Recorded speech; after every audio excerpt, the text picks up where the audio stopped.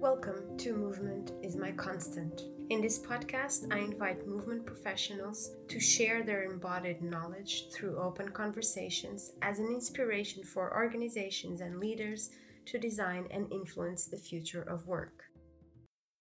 Listen to the body and the space with curiosity and become a virtuous dancer in the world of ideas. Wow.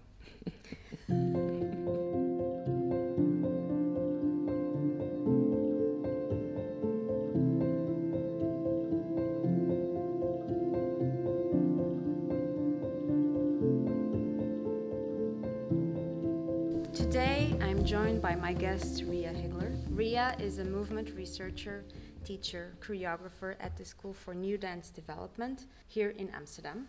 And I would like also to consider her as a student in the way she adapts to space with humbleness. We are recording at the dance school where Ria has been teaching since 1980 after she also graduated here.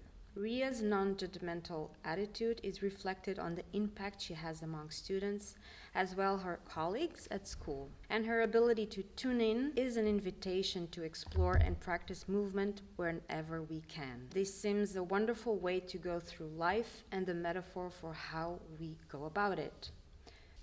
Welcome, Ria, to Movement is My Constant. Thank you. You just came out of a class? No, just had a meeting with a colleague. Somebody who was a student of mine long time ago. And she is now teaching, and I met her somewhere and we decided to have a coffee together to reconnect a bit. That sounds good. Yeah. In this reconnection with your student, is she revisiting your work or for her own No, not future necessarily. work? We were just talking about the past.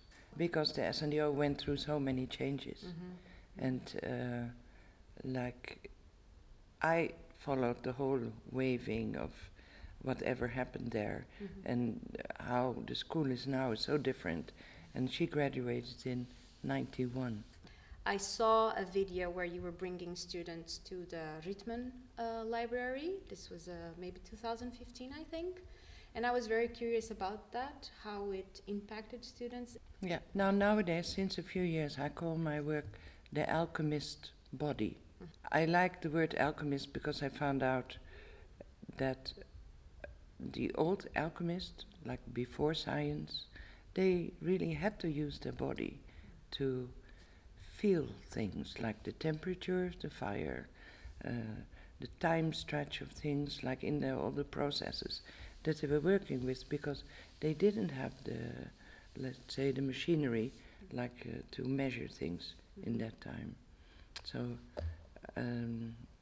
what I teach is to let people really feel their bodies more, in short. And like nowadays, people are more in their head, in a way. Yeah. So that's why I call it the alchemist body. And I did a study, and from 94 on, I studied in Indonesia.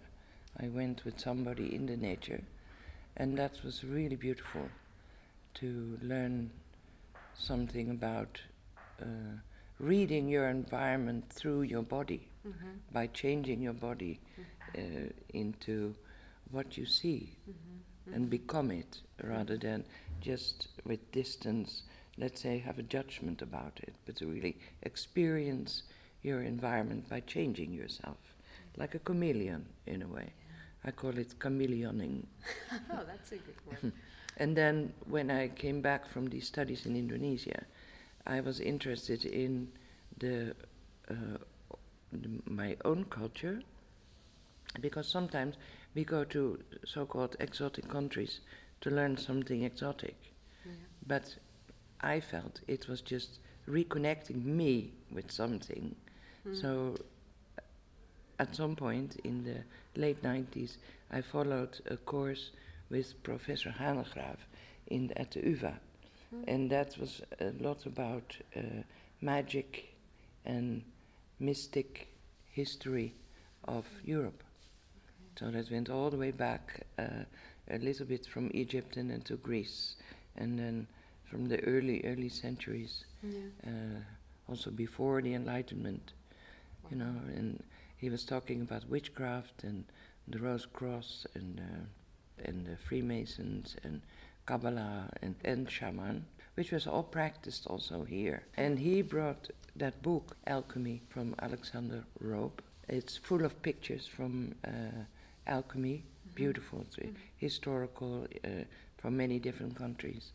And they have subjects like the moon, the ladder, the snake, aurora, very beautiful. And I use it in my workshop. So you allow your students to, with their minds, explore and learn, but then they really have to embody that. Yeah.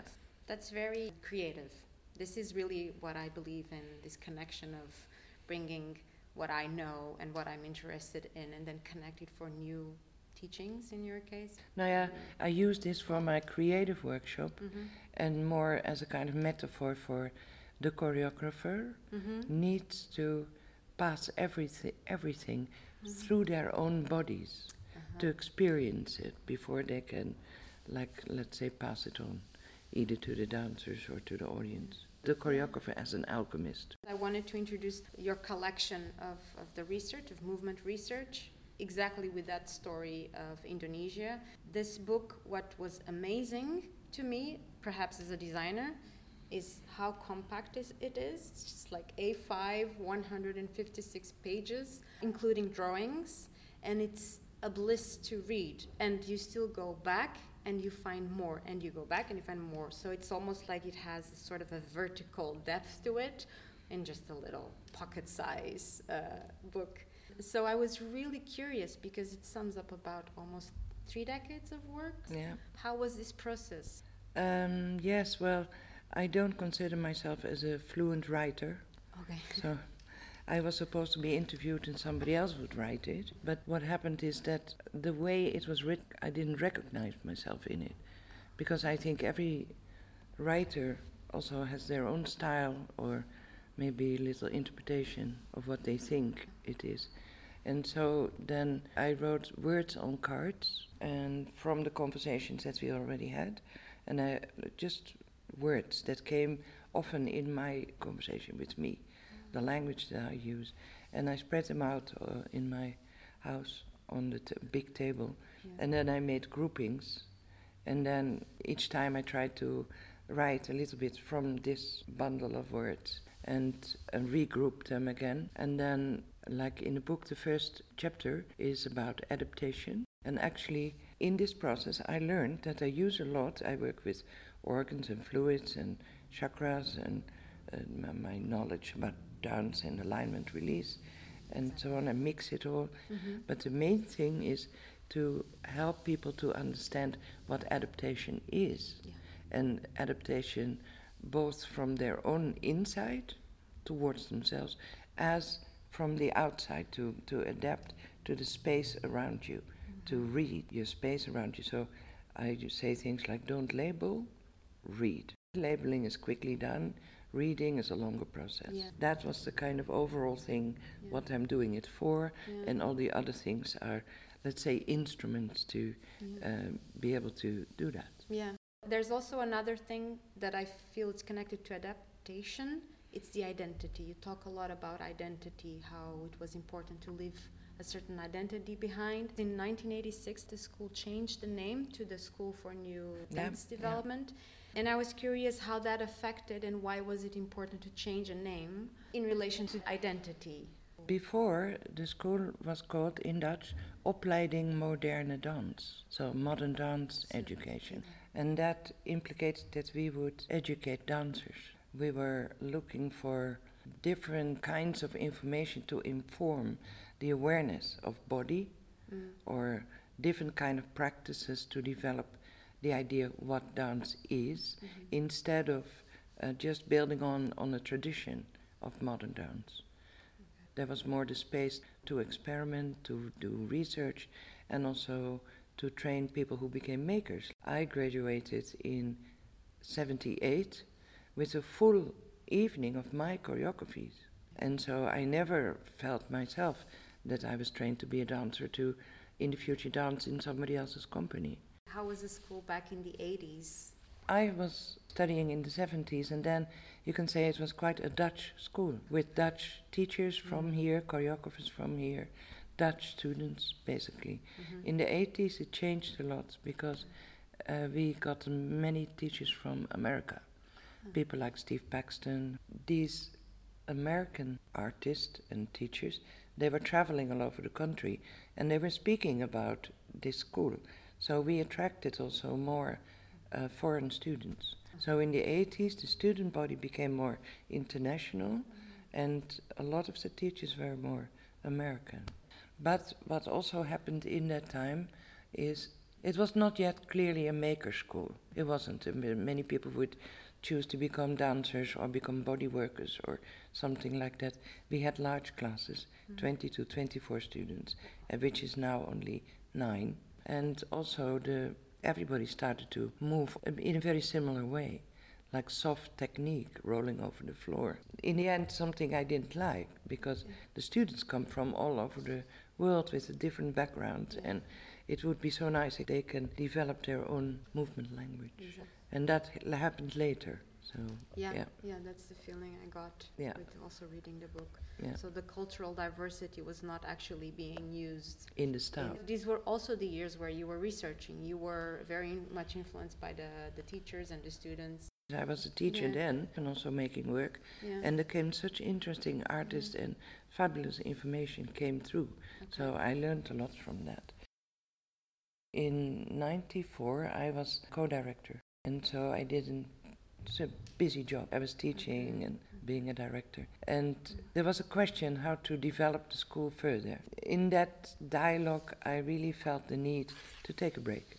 And I wanted to go outside my own culture to study something. And so then I went. For 3 months, I went away. And that was a very good decision. And I came back with a much more relaxed and clear vision about what I want. I also felt like maybe I don't want to be director anymore and just continue with my own research and maybe perform again. Exactly. So a little bit later I did that and I stepped back.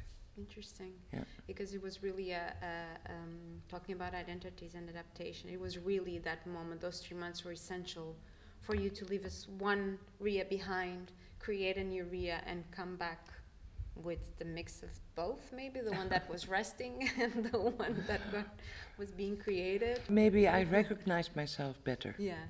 You know, what is dance and what is modern dance, and there are so many criteria.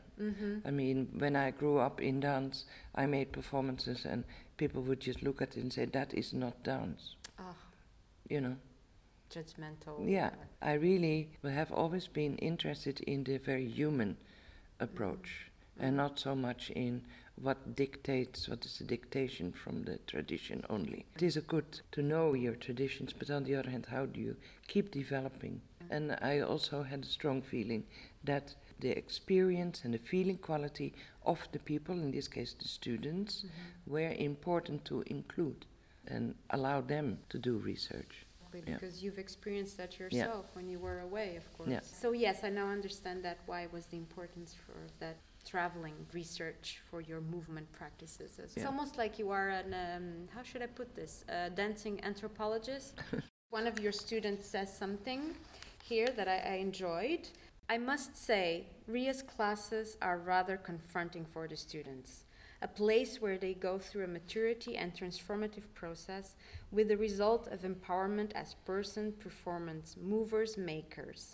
In her classes, she addresses issues of risk, fear, death, danger, and sexuality as life forces that need to participate in everything that we do, as an important source related to the real, and to be receptive and passionate about everything. Guillaume de Palol, that's his name.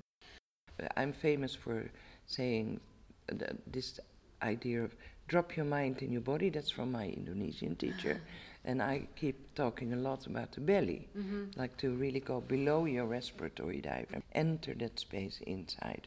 And also that sexual energy is not only for sex, it's basically life energy. So feel it, stay in touch with it. Don't close the box and only operate from the top of your torso and your head and your thinking, but really dive in under the into the depth of your torso, deep in there, and use and operate from there. So the feelings are also activated with that. I've imagined that for dancers and performances, it's perhaps easier to have access to that body. I don't know. You wouldn't agree because particularly because if you are a ballet dancer, for instance, or if you're a very strong technical dancer, you use a lot the skeleton and the skeleton muscle, and it's all about line and stuff. I did work once with a very well-trained ballet dancer, and it was very difficult for him to enter something like a sense of organs in the body because there were other patterns. You know, the purpose of that training is different, and maybe the human aspect is less addressed. So I turn it completely inside out. It must be quite confronting, especially for a student who has been so many years perfecting his techniques and methods and seeing his body as structured, and then all of a sudden there's more layers. Yeah, but it is the way that the body is programmed. Yeah, so the ballet training is a very strong program in a way. No, and what is important for me is to train students in connectedness, so to understand where the blocks are in your body on the horizontal levels, like in your shoulders or your diaphragm, your pelvic floor, and to from the floor to the top and back, that's fluid. And when people move with that, it's often beautiful. You know, you can create total beauty, and you know, you don't need to learn steps all the time.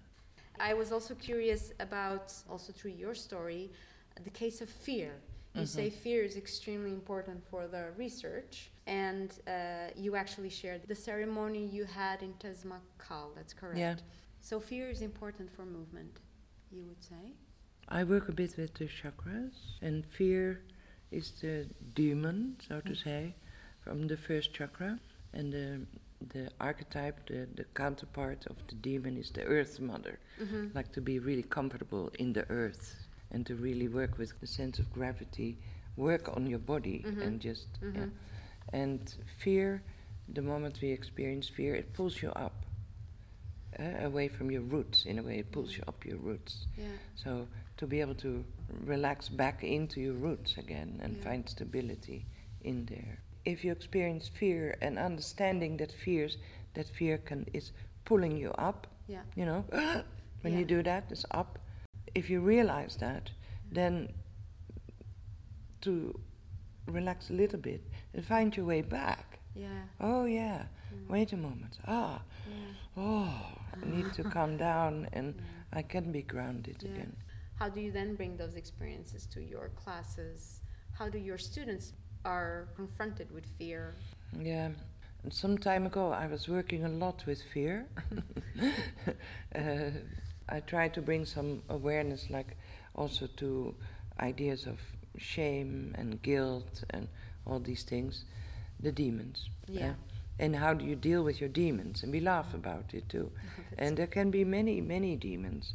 And sometimes in the creative process, you have to face your demons. You know what I mean? How do you do that? So it's more like, how can we dance with them? So for me, it's not necessarily such a heavy thing. It's quite realistic, in a way. You could use it as a metaphor for life, right? For everything that But you can also feel it. I think everybody can relate to feelings of guilt and how much that has to do with the way you are brought up. Going into chakras, well, we already touched upon this idea of energy. Well, I don't speak so much about energy. Is it not energy? No. Because the chakras are wheels of energy to the... I know. Yeah. But I say that because when I was younger, I was taught dance, and then people spoke a lot about energy, and that became so abstract. In a way. So also when I work with chakras, I relate very much to organs and to the function of the chakras. But I don't speak much about energy. I speak about feel it. So the difference between chakras as those points where there's interconnection of energy and energy in a more abstract sense. That difference is important to understand better how the body works in its whole. I like people to feel the body, to feel themselves in their body. And of course, the feeling is not only in the body, it's also beyond you. The space just... So it's okay, you can call it energy, but I stopped doing it because I find it too vague in a way. And when other people talk about their experience, they can use any word they like. But in a way, I like it. I'm pragmatic, in a way. Good. So, and also, if you talk about chakra and meditation, for instance, for me, meditation is being in your body. Yeah. I do a practice with just laying down for a while and then see if you can stay in your body. It just means like, is your mind going to, let's say, your shopping list or your event yesterday or what you're going to do tomorrow? That's a kind of way to get out of your body. And I would like to practice to stay in and really, let's say, follow your breaths, the temperature of your body, stay in here. I also have another quote that I would like you to read. Listen to the body and the space with curiosity and become a virtuous dancer in the world of ideas. Wow. I love this quote because it applies to everything, and especially in my own experience to design. And I would like to add the quote of the student. Liberate the body from its own limitations every day. Create limitations to explore new hidden potentialities. This is Fernando Belfiore, another student. Besides the school, how do you bring the virtuous dancer outside of school? Sorry, first I want to say Fernando Belfiore is a great colleague right now. He's a long time ago student. Great, great. Yeah. Well, on one hand, this work has brought me more confidence. When I'm in a conversation and I can stay relaxed enough, I'm not so worried. So it's your presence then. I think what I like to do when I teach people, it's also performance presence. That's what I speak about a lot. Like how you stay connected and fluid connections with your body, your mind, and receiving space. That creates a certain presence. It's also an invitation. I had benefit from my own practice. Yeah, exactly. That's why you do it. But I also like to work with anybody. Like I go on holiday to Greece sometimes, and there is somebody that has a studio. I teach a few classes to the people there, but still in form of teaching, but I like to share it with anybody. And these people are not dancers, not all of them, but they like to practice to connect more with their bodies, and they can take it on. In fact, I could work with anybody. I also really like the approach you take on the book about the teachings reflection and how the creative process is all about interaction with your students, the adaptation, again we go back, and also the diversity. Like, it's exactly what you were saying in the beginning. I have one more note for you to read because I also really like it. Okay. Working with the whole group can create a situation in which everyone is in their individual space and universe. It is sometimes good to explore and process information individually, but this can lead to attitudes that are too introvert or lack awareness of space and the other. Our profession is about communication, so in our practice, interaction is a good way to create a space where both inner motivation and external stimulation meet. I really like it. In the same way that you work with your classroom, if that is a sample of where we live in, why is it so important then if we use movement to shape everything around us? I like people to be in touch with themselves. And then what is movement? It can be dancing and moving your body. But how can you understand the space that you live in and how do you want to move in there? I think the body is a source for giving you direction. So if people are not in their bodies, but just follow the blah blah of, sorry.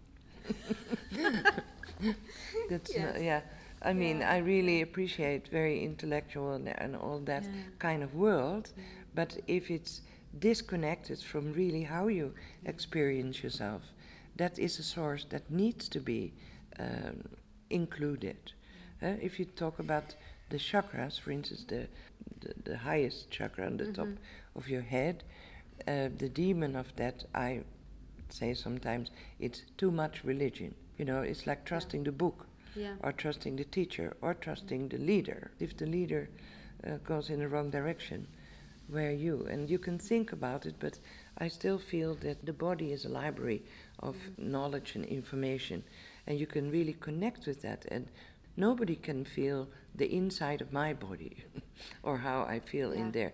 And yet, for me, it is a very important source to move around or to figure out where am I going to place myself in the society, or where do I move something if I want to. I like sometimes to, if something is too set, you know, to make it, I'm more happy. You're trying to find the point of, okay, how can you escape or bend it a bit? Yeah, or, exactly. Yeah, to keep it open, to keep it breathing. But through my life, I think I've constantly have been learning and also changing my point of view on so many things, really depending on the input or the experience or where you are. Suddenly you get a new insight, and then you change your mind. Yeah, because you have created this empathy also through it, how you open towards others. Yeah. I've also heard that you are working on a new book, or perhaps creating. Not Do you yet. want to share something Not about yet. it? Okay. No, not yet. Okay. But I'm still working a lot. But this will be my last year's mentor in the school, so that gives me a bit more time. Lately I have conversations with people, and that gives me a bit of a stimulus to write a bit more. In this book I found a way to just cover a bit the kind of subjects or that I use in my teaching. I think there's more. Maybe I'm going to try to write some articles or something. I'm not thinking about a book, but at least make an attempt of taking some subjects and write a little bit more about it. Yeah. Well, I'm looking forward to that, and maybe then we can have another conversation. Yeah. My last question is a bit of a co-creation. I was wondering if you could help me complete the following sentence. Movement is my constant because... It's life. Simple as that. Thank you very much. It's been a pleasure having you here for me with too. Your embodied knowledge. It's beautiful to see. I invite listeners to maybe grab a copy, send you an email. Or they can connect with me on Facebook. Oh, also. perfect. Yeah, I will leave that information in the episode's description. Thank you so much for your presence. Thank you too. Thank you. I only have 2 boxes left.